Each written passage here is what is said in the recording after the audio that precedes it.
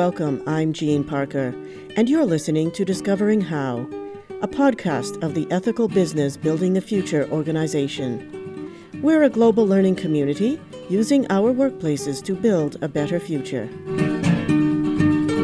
Today, we're discovering more about how education prepares society's change agents of the future and how educational institutions can exemplify governance with high ethical principles. We'll hear about how a school in post-war Bosnia transformed itself from conflict to collaboration. But first, Vivek Nair is the director of the School of the Nations in Macau, China. Students fulfill the dual purpose of academic accomplishment and service to their communities. And this, he says, contributes greatly to their preparation as ethical leaders and collaborators. We don't really identify academics as being different from service. We see it as really the goal of building your capacity, whether it's academically or artistically or in whatever way. The ultimate purpose of that is to serve humanity. Really, everything that we do, service is embedded into it.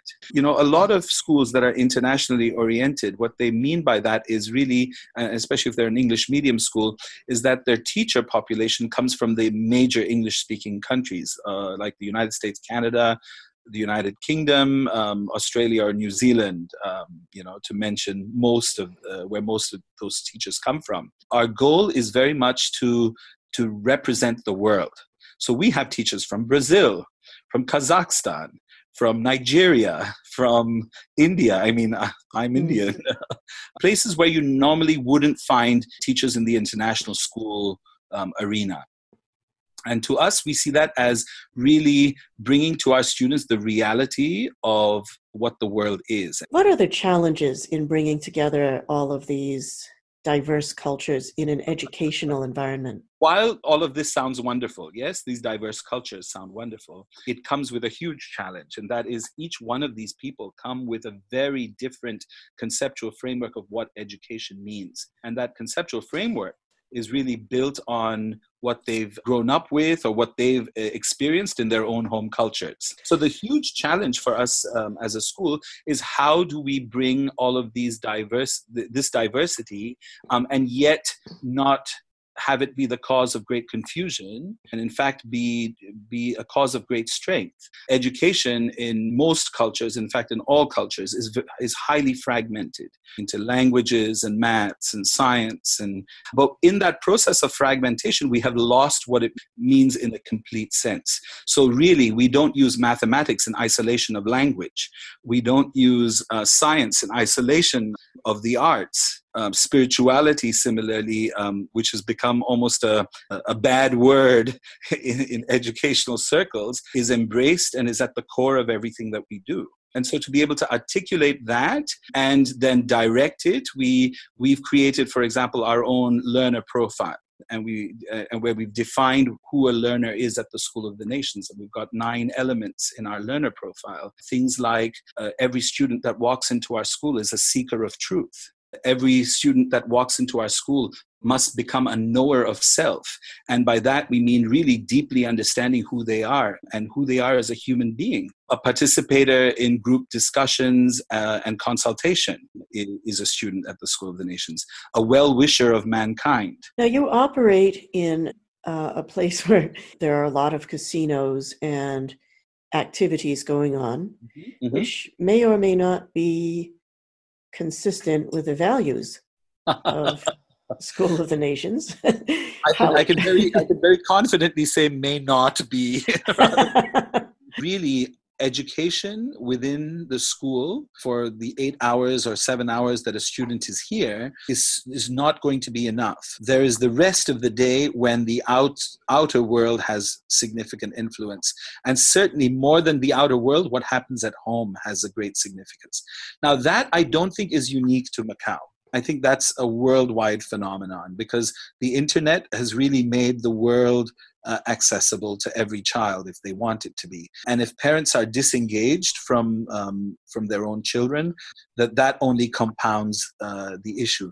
So the school has a strong program for working with families. and training parents, and an outreach to homes. We have numbers of teachers who actually go on home visits and spend time with the families at their home. So we go to homes, we talk about what the vision of the school is, what the philosophy of the school is, what the approach of the school is. And what we hope is that families will replicate that in their own home environments, because we say to them that, you know, any transformation that we can do at the school will be undone if the message that they get at home is the opposite. I also have an interesting story about this. One of the head honchos at one of these casinos, actually, he's not a head honcho at the casino. He's the head of a mafia organization, the loan sharks in Macau. And his son the son has graduated now, but used to come with bodyguards who carried guns to drop him off at school. And they came to pick him up at the end. How did you handle that? Well, we asked the bodyguards to stay outside the school. But the parents were very insistent. And so when they went on field trips, a car would follow the bus, with these bodyguards in there, just in case this child was kidnapped. So he comes from that sort of a family. So I got a request from the father to meet with, wanting to meet with me. And the father came with his own entourage of guns and bodyguards to meet me. And I was a bit nervous, actually, inviting him into my office. But this man, when he came in, and I wasn't sure what this meeting was about because he hadn't been very specific. And he said to me, "Mr. Nair, I have chosen your school for my son out of all the choices that I have for one reason only."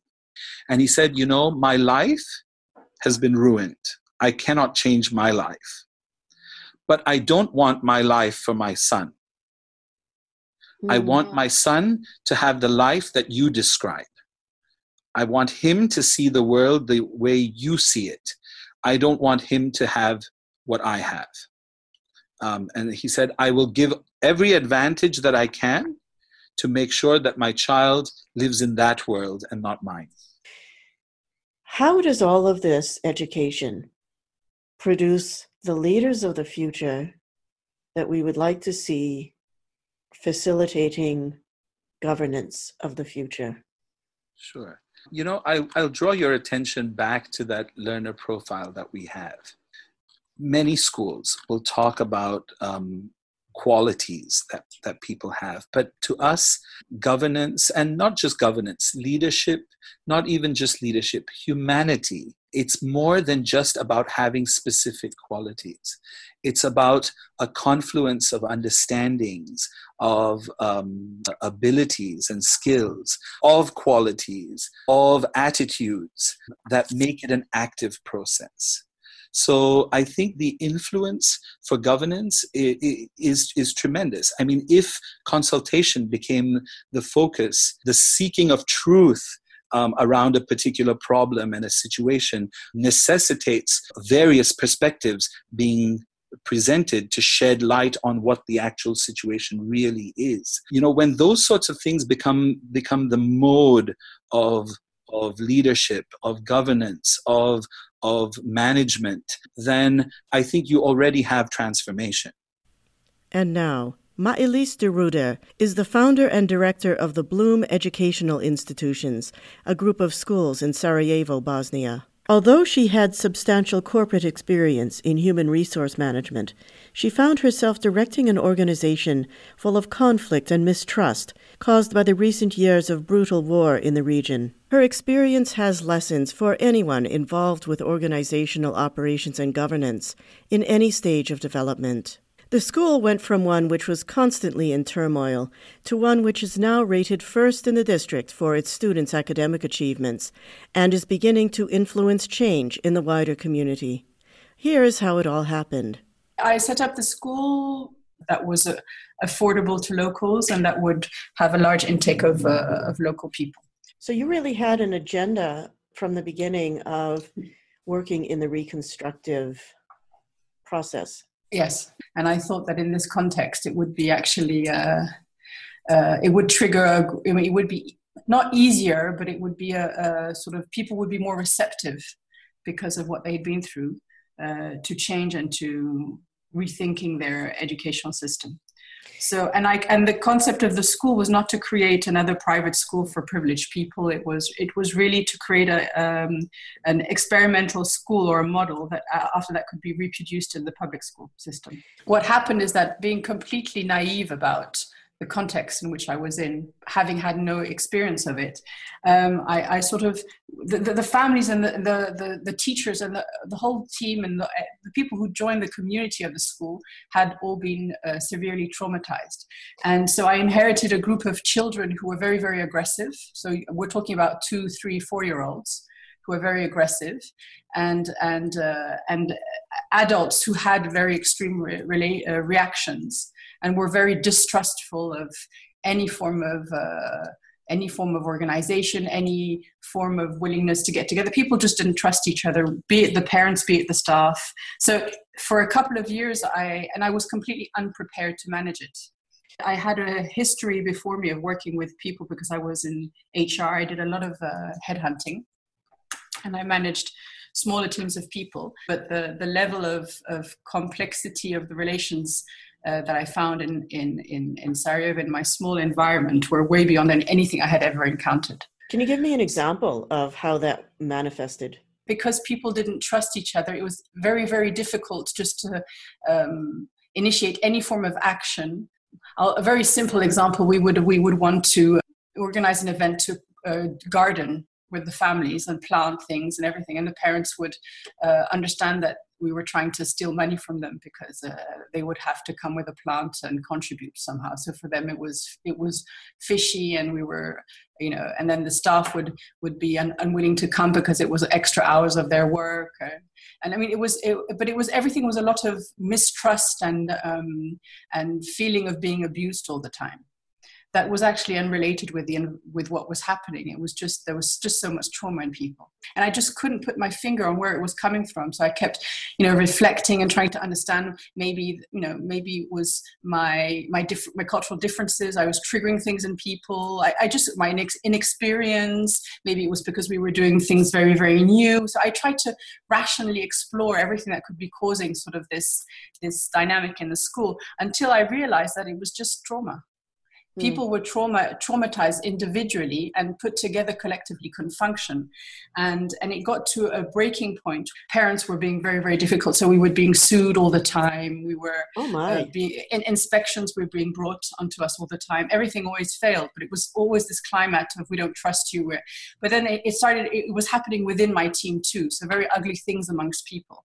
So they actually filed suits against you? Yes, absolutely.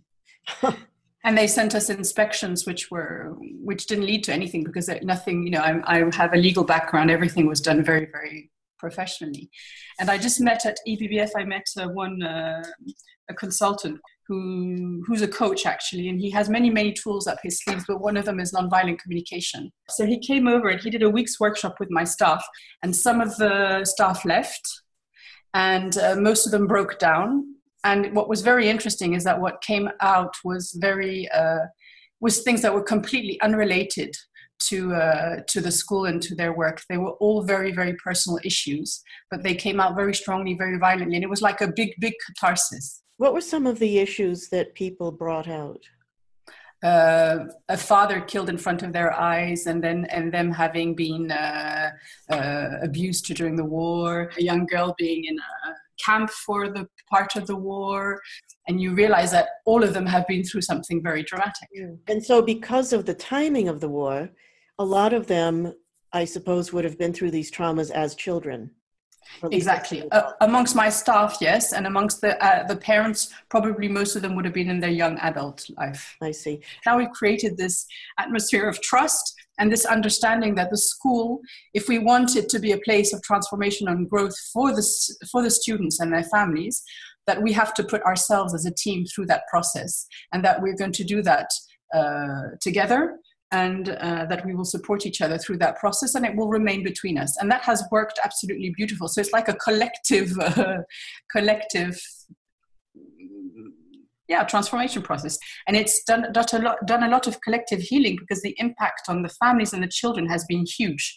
Having staff that's more stable, more confident, that trusts, that believes in what we're doing, that share the same goal, has actually reassured parents and has enabled even parents to open up and share things. And so it's created this whole dynamic in our school. And the fact that the staff are more coherent, trust each other, support each other, are more peaceful, means that our children have the level of aggressivity and the stress in the children has gone down dramatically. So much so that parents have been commenting on it and noticing it themselves. We have many more parents contributing to the school, which they didn't do so at all before. Now we have an association of parents that organizes all our extracurricular activities, and they organize all sorts of things for the schools. This was non-existent before, and it was not unheard of in our context, because it's a private school, so people think that they pay for the school and there's nothing else to contribute in the mentality here. So now they're starting to be much more involved in whatever's happening in the school. Do you have any indication that this is spreading to the larger community? My staff actually now are being asked more and more to come and talk on forums, on parenthood, on TV, on radios, about what they do, how their work, in which way their work is different from traditional schools. So they're being asked, we're being observed. People from the public institutions are coming to observe our work bit by bit, very, very discreetly, but they're starting. So yes, our impact is measurable, but it's going to take time. So really the responsibility has shifted from you as the founder to a lot of other people. It must be quite a relief. It's a total relief. It's a total relief. It's a total relief because, as you know, we need the competences of a whole team to move forward. On my own, I was incapable of moving forward, and so yes, now people are more empowered, and I'm able to do much more in terms of what we're doing academically, and in terms of the development of the children. We've reached new heights because people are much more ready to explore themselves and their talents. So now it's much more exciting, the work we do.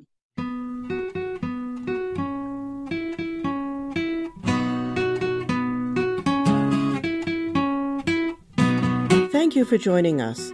We hope today's program has inspired you, our listeners, with ideas for discovering how we can all build a prosperous, just, and sustainable civilization. This has been Ethical Business Building the Future, Discovering How. Get more from this podcast by sharing your comments, an article, or a link to something that's important to you. You can contact us on our website, www.ebbf.org. I'm Jean Parker for EBBF, and I thank you for listening.